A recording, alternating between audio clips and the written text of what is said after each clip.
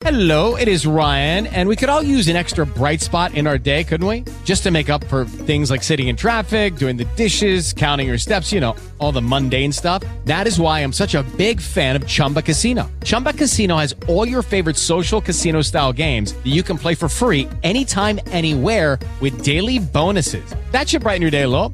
Actually, a lot. So sign up now at ChumbaCasino.com. That's ChumbaCasino.com. No purchase necessary. VGW Group. Void where prohibited by law. See terms and conditions. 18+. I want to talk to him. One of the great arts of conversation. Sounds charming. The only thing that sounds better is the radio. Well, I tune right in at midnight, attended to the radio waves. I hold my thoughts till they were just right. Always listen to the Bradley J. I was opening views with ears on the news. As they talked, I was focused so much. I called on the phone in my car in my home. Came out in control and in touch. Amid all the sound and the thoughts that surround. When they said speak up, I didn't balk. Ooh,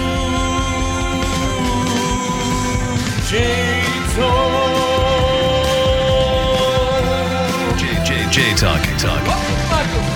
WBZ.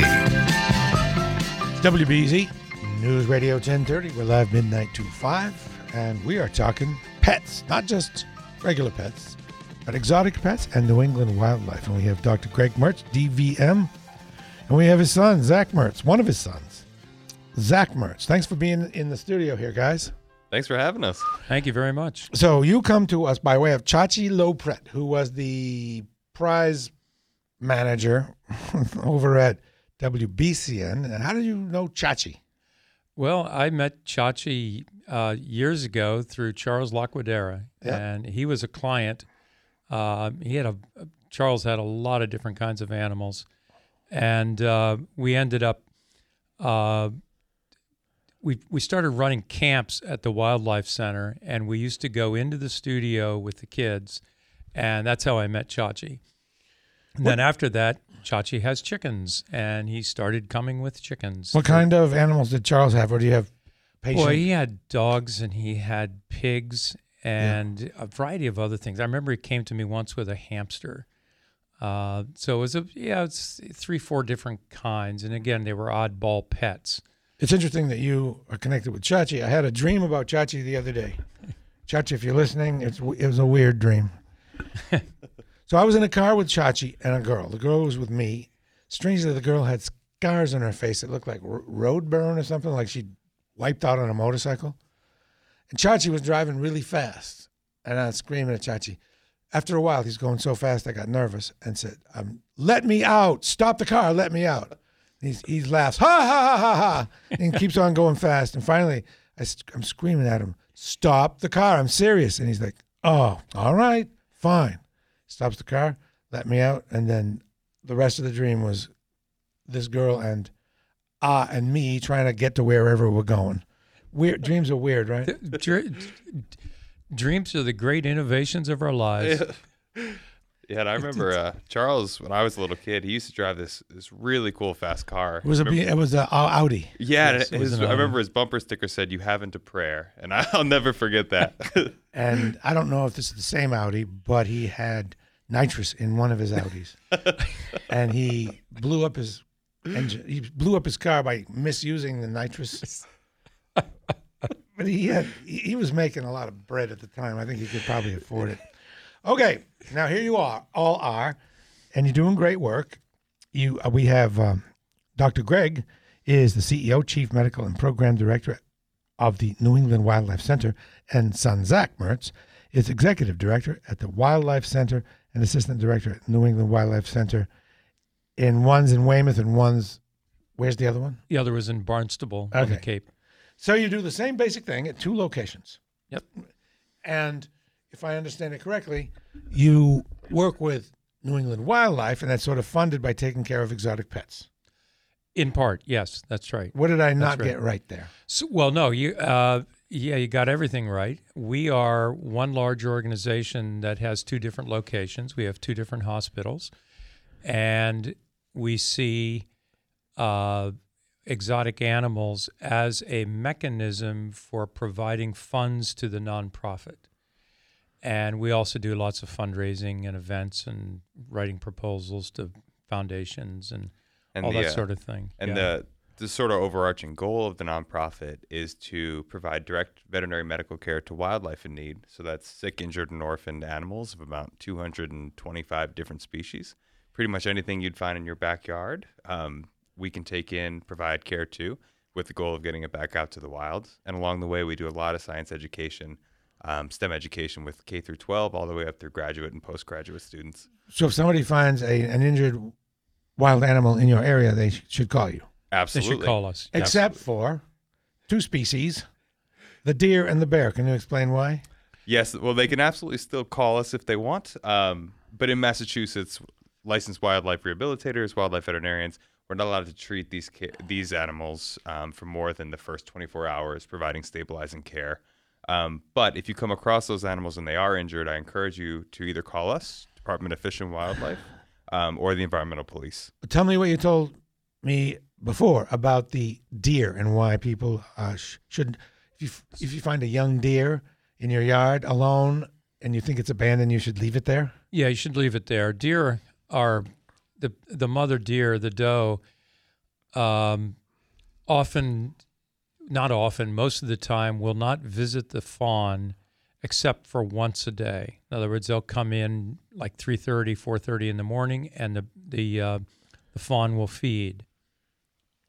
And the rest of the time, they are so well camouflaged that they live and just lie in the woodland or on next to a meadow.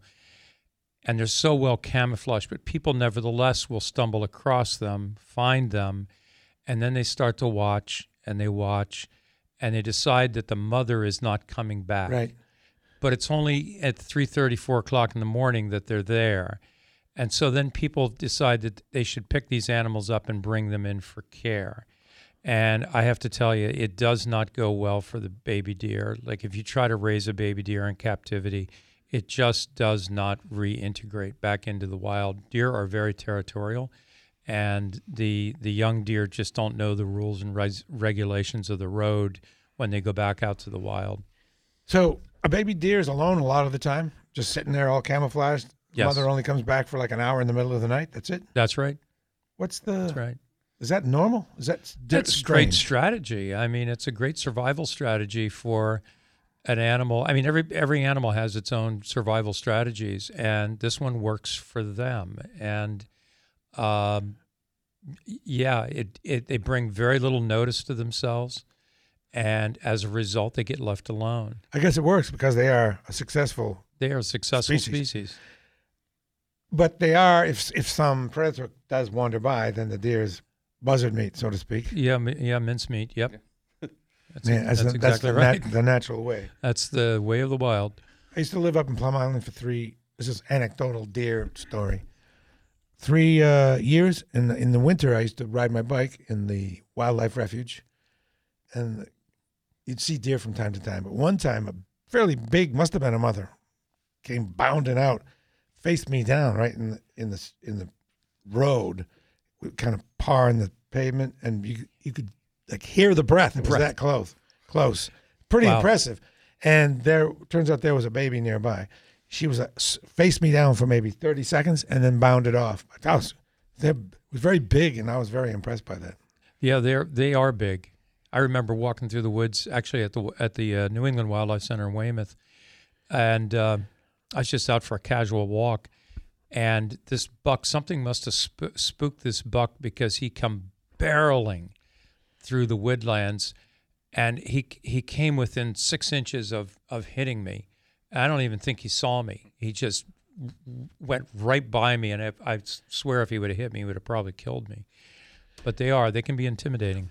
By the way, I do want to mention that you are very much into educating kids about science. You go into schools, correct? We go into schools. We also host an undergraduate, high school undergraduate and graduate program where we have students come to us from all over the world, actually, and work right alongside of us and learn about wildlife, learn about medicine, learn about exotic pets.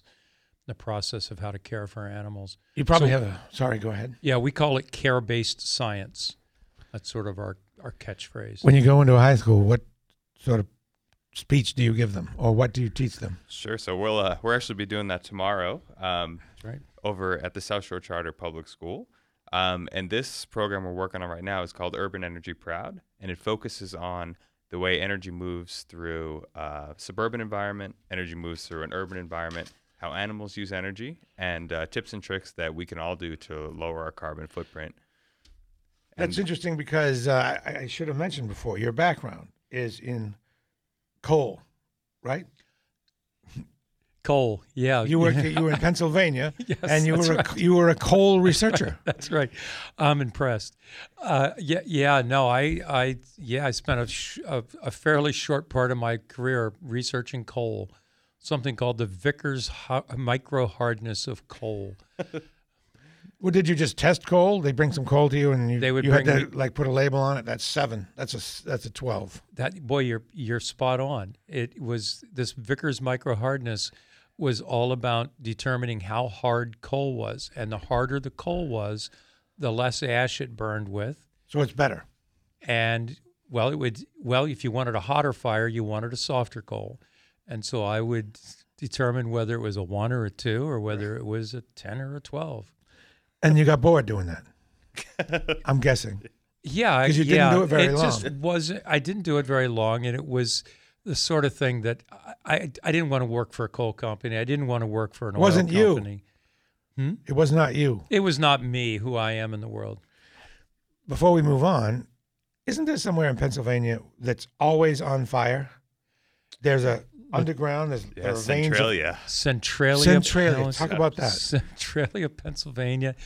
Yeah, it's been. I remember going to Centralia as a kid. I grew up in Pennsylvania, and it was always every night on the news. You would hear about another home or someone else who died from the exhaust fumes coming out of the fire underground. So it's always on fire. Underground always is smoldering on fire. for decades now. It's decades and decades now. Yeah, And it does give off toxic. it gives off gases? toxic, sulfur dioxide and other, carbon monoxide, carbon dioxide. Yeah, and it really is it is a slow smoldering catastrophe going all the time. Yeah, it's a Are there fascinating. documentaries on that? Because it sure would be interesting. I think there are. I know there are. Yeah. Who was the author that did Walk in the Woods? Bryson? Bryson, Walk in the Woods. There's a guy that did a book about, might have been Bill Bryson, because my mother loved Bill Bryson. It talked about his experience on the Appalachian Trail, and part of the Appalachian Trail goes through Centralia. Centralia. And he walked over that, and he described it. That is why I knew about it. Zach, can you talk about the energy, what you teach the kids about how energy moves from A to B? Absolutely. So, the focus of this program, and I should say it's all tied into the wildlife care, right? So our sort of platform for teaching science is the care of wildlife. And because kids these days, especially at the high school age, a big part of their state curriculum is learning about energy, we thought if we could combine some of the wildlife care work we're doing and match it to their curriculum at the same time, that would be a win-win. So this program is focused on, it's going to start at the ground level, and we're going to talk about how grazers get energy from the environment, how predators take that energy and move it up a trophic level, and we keep going from there, and it eventually builds to how humans use energy in their everyday lives, and where the energy waste is, where it comes from, clean energy versus non-renewable energy. So it kind of covers the whole gamut of energy use, but right along with it, it's hitting those core curriculum points. It's cool you use your backgrounds in the way you teach wildlife science. You use all your tools. I like that. Now, what's an exotic pet? What do you consider an exotic pet? Is that a broad term for a lot of animals that aren't that exotic? It's a really broad term, and it catches a lot of boy, a real host of different kinds of animals. So let's put it this way. We don't see dogs and cats. We don't see horses and cows. And boy, everything else is just about fair game. Squirrel, pig, Squirrels, people bring miniature us pigs. horse. We don't do miniature. We don't do any that's horses a horse. at all. Yeah, we don't do any real livestock. Although we do chickens and ducks and turkeys and backyard geese and those kinds of things. Sure. So another way I phrase it is to say it that they're non-traditional pets. Non-traditional, okay. Non-traditional. I like that better because when I think of exotic pet, I think of animals that probably shouldn't be pets, That's true. like big cats and things. Yes. Do people Yes. bring you animals that you have as pets, and you tell them, you really shouldn't have this animal as a pet? Well, there's a fair number of animals that are not allowed to be pets, either by federal or state law, and sometimes local ordinance. What are some on that list? So any of the poisonous snakes are not. Anybody that's on a CITES endangered species, threatened species, protected species, those are all off limits for being a pet.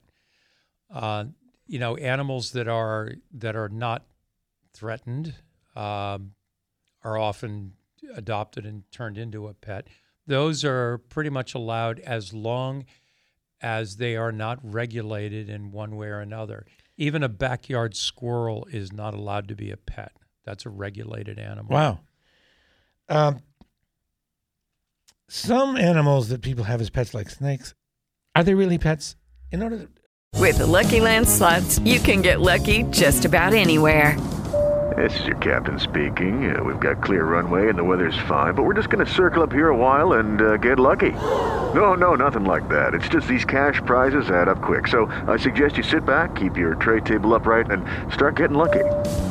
Play for free at LuckyLandSlots.com. Are you feeling lucky? No purchase necessary. Void where prohibited by law. 18+ terms and conditions apply. See website for details. I would think a pet needs to kind of bond with a human, like a dog.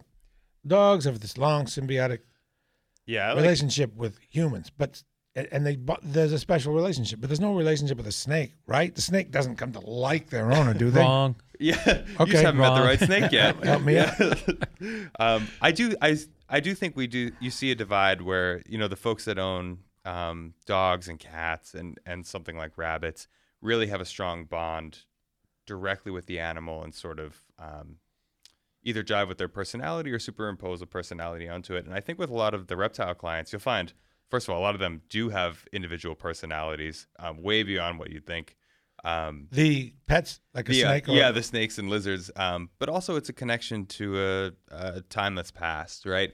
Say you're really, like Greg's really into geology. Okay. I'm really into hydrology. Having some of these pets that have been around for hundreds of millions of years sort of connect you back to a time period. Where they connect you to an environment that you don't live in, and it's really cool. People own these pets for all sorts of different reasons, whether it's for the direct connection or for the sort of subliminal connection. But we love meeting all of them. So, like, if there are a group of snakes, same species and everything, they would have different personalities. Like, that's Bob the snake. He is easily embarrassed. That's Jim the snake, super friendly. That's Zelda. She's shy. They have personalities like that? Yes, they do. They do. And it really, I got to tell you, a lot of it has to do with how much interaction that they have with a human. And the more interaction they have, the more that anthropomorphic personality sort of comes out. Do those types of animals provide the same companionship that a dog or a cat does? So my qualitatively and qualitatively? My take on it is that people who have dogs and cats are looking for family members, and people who have reptiles and oddball animals are looking for a new connection to Earth. They're looking for as well. It's sort of what Zach was saying. It's a connection to a desert. It's a connection to a rainforest. In other words, they're people who are really interested in how the Earth works, and so it makes a difference. Now, I have to tell you, I had a Burmese python that lived in my office for a long time. His name was Monty, and it was Monty Python, and he lived free in my office. He would just float around, and he'd go in a file drawer, desk drawer, whatever. He'd just settle down. And when I would come in the office and sit down in my chair, Monty would come over and sit on my lap. And he did that multiple times, and what he's not telling you is that snake was about 15 feet long as well. They're wild, though. Being wild and all, do they snap into wildness and might someday decide, I'm going to bite you today? If they get scared of something, but not typically. I think that some of the reptiles should be off limits. I think that there are some that make really good pets. As far as exotic pets go, in this program, I say what I think. It seems like exotic pets, spiders, people have them, maybe not so much for companionship, but so people pay attention to them. Hey, I have a spider. Am I right? And that doesn't feel right to me. You are absolutely right. I mean, there is a part of that, and I won't say that every person who comes through the door has that motivation, but there's a small percentage that do. And is it right to hold an animal with that motivation? Probably not. But people come in all different sizes and shapes, and that could be one of the motivations. And there's lots of other motivations that the very same person might have. You were talking about somebody with a big giant spider? Somebody with a big giant had a tarantula. The last contact I had with the client was she had the spider for 22 years, and the spider used to sleep in bed with her. How big is a tarantula? They come in all different sizes, but as big as my fist, or even like a big meaty body. Big meaty like body. Weighs like a pound? No. If I'd be hard pressed to think it weighed an ounce. Oh. Maybe 20, 30 grams, 40 grams at most. Hairy? Yeah, very hairy. Yeah, very hairy. Sleeps and you said slept in the bed with her? Slept in her bed. I don't understand why she never rolled over on it. I don't know. So it's tarantula, it's a spider. I'm guessing doesn't know it's a pet. Like, why wouldn't the spider just haul off and bite her one day? I actually have a tarantula in my exam room, which often comes out when kids walk in the exam room because they want to see it and they want to hold it. But anyway, I saw a client one time come in with a tarantula, and he would lay his fingers on the table, like he was making a little tent with his fingers, and the spider would walk up behind his hands and look out. You could actually see the spider position and look out at me, and then when I would start to maneuver or something, he would back up, and then he would run around and go to the other hand and look out between fingers to see who I was. What was going on? So there's a lot more senescence going on, and I think we in most all animals, right?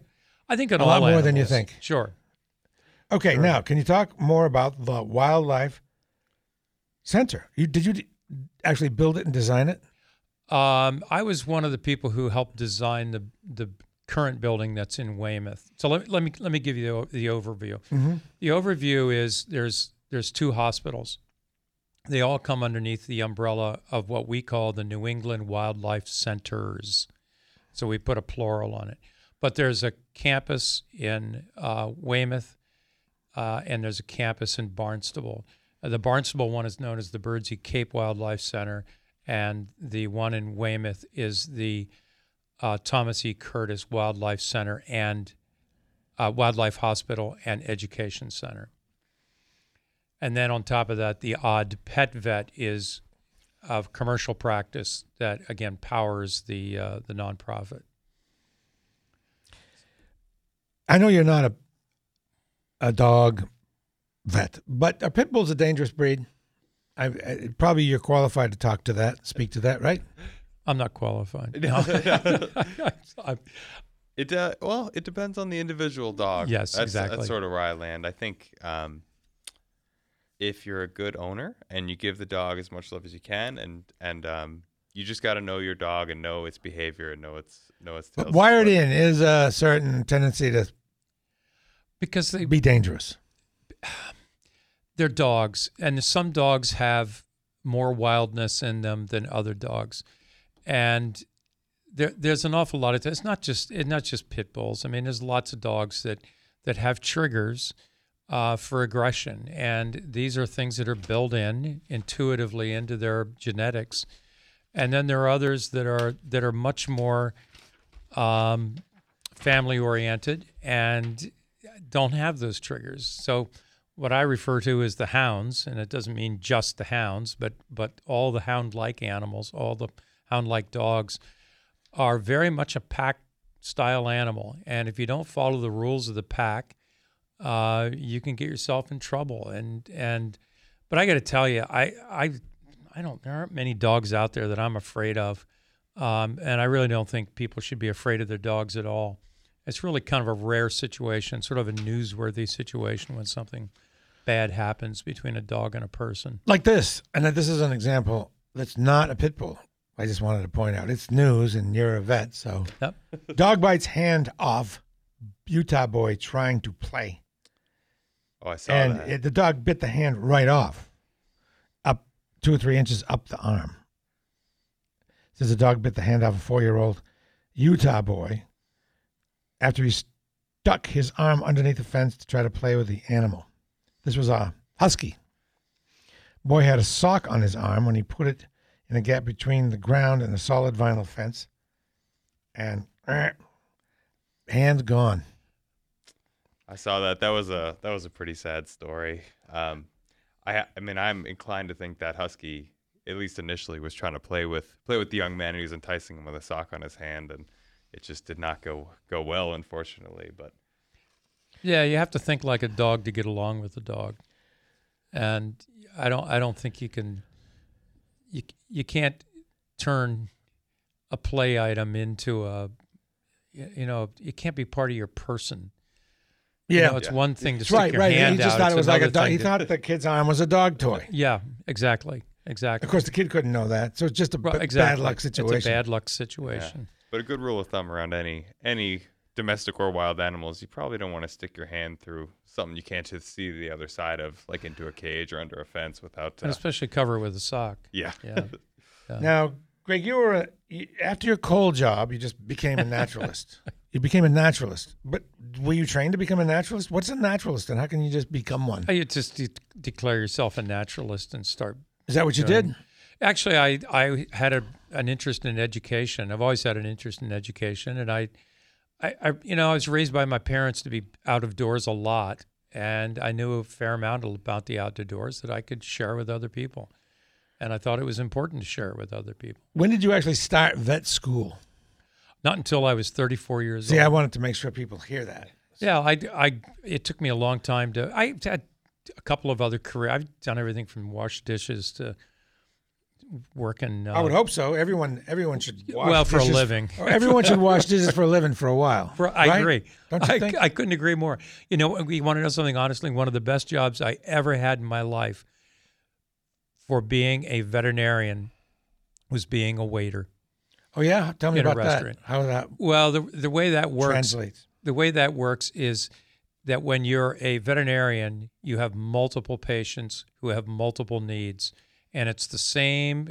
It's analogous to having multiple tables in a restaurant who have multiple customers at it who have multiple needs, and being able to balance all these different needs and requirements of varieties of projects all at the same time is the same thing that's happening when you're waiting on a busy night on a Saturday night in a restaurant. Speaking of various pets, cockroaches. You mentioned that in your flyer here. Some people have cockroach pets, and you do treat them. What can you do for a cockroach? Like, how can you fix a cockroach? Most of the problems with cockroaches, and these are not cockroaches that live in your house. These are things like Madagascan cockroaches, big giants, like dubia cockroaches. Yes. People have those as pets? People have those as pets. The main reason they come to us for care is because they have mites. Really? So they get little arachnoid, little spider-like things that live on their body. What a bummer. Yeah. That must make them crazy. It does make them crazy. It makes them very uncomfortable. Do people get mites? Yeah, people. Well, I guess bed bugs are sort of a mite-like. It's not really a mite; it's an insect. But when I was thinking, I just didn't know what you could do. Now I do know that you get scabies. I mean, somebody gets scabies. That's a mite. Which is the same thing as mange in dogs and coyotes and foxes. It's kind of treated the same way as human mites. How about millipedes? What can you do for a millipede? Broken leg? They also. Did you just set it or did you just remove it? Because they have plenty. Well, it depends how bad the leg is. They only have 100. You can't be losing legs left and right. Yeah. And still. I guess I might be a callous person. I don't know if I could. I can't imagine bonding with a millipede. I can't imagine bonding with a millipede. But people do, right? But people do. I have two more questions. First, for Zach, you're a hydrologist. What's a hydrologist? Sure. So hydrologist is a scientist that studies water. Simplest way to put it. You just study the water supply, the water tables, the Earth's water. Absolutely. The whole water cycle. My focus was in sea level rise and then something called sociohydrology. So specifically how people interact with water and how people, specifically in Boston, are adapting to flood threats. So is the sea level rising? It is. Significantly? Significantly. No matter how you slice it, even the most conservative estimates, we're looking at 3 feet in the next, 70 or so years. What about in the next 10 years? Still going up. 8 inches? It's hard to put an exact number on it. But give me an idea of what 1 foot of sea level rise would mean for Boston. Sure. So you ever been down to, say where the aquarium is? Yeah. You go down there at high tide during any sort of storm event, and you're getting flood wash over. So you have to imagine whatever that high tide is and that storm event brings in a storm surge is going to be 1 foot taller. And when you're talking about a city like Boston that doesn't have a lot of topography, pretty flat, 1 foot can make a big difference. We're almost out of time. Is climate change real?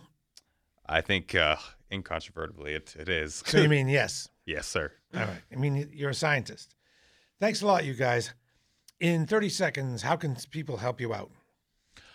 Boy, the biggest way they can help us out is help us out with financially.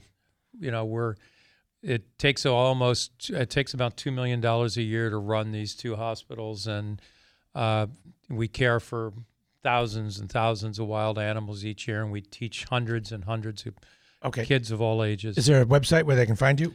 They can go to newenglandwildlife.org. newenglandwildlife.org. Excellent. Thank you guys so much for coming in. Dr. Greg Mertz, DVM, and Zach Mertz, his son, fighting the good fight, doing the good work. WBZ. Thanks a lot, folks. That was another Jay Talking Podcast. If you loved what you heard, like and review the show. It helps others find us. Subscribe to the Jay Talking Podcast wherever you listen to podcasts and never miss an episode. Follow me on Twitter for show updates. And as always, you can catch the show live every weeknight starting Sunday, midnight to 5 on WBZ, Boston's News Radio.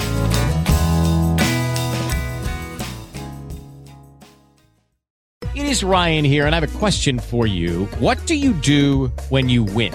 Like, are you a fist pumper, a woohooer, a hand clapper, a high fiver? I kind of like the high five, but if you want to hone in on those winning moves, check out Chumba Casino. At ChumbaCasino.com, choose from hundreds of social casino-style games for your chance to redeem serious cash prizes. There are new game releases weekly, plus free daily bonuses. So don't wait. Start having the most fun ever at ChumbaCasino.com. No purchase necessary. VGW Group. Void where prohibited by law. See terms and conditions. 18+.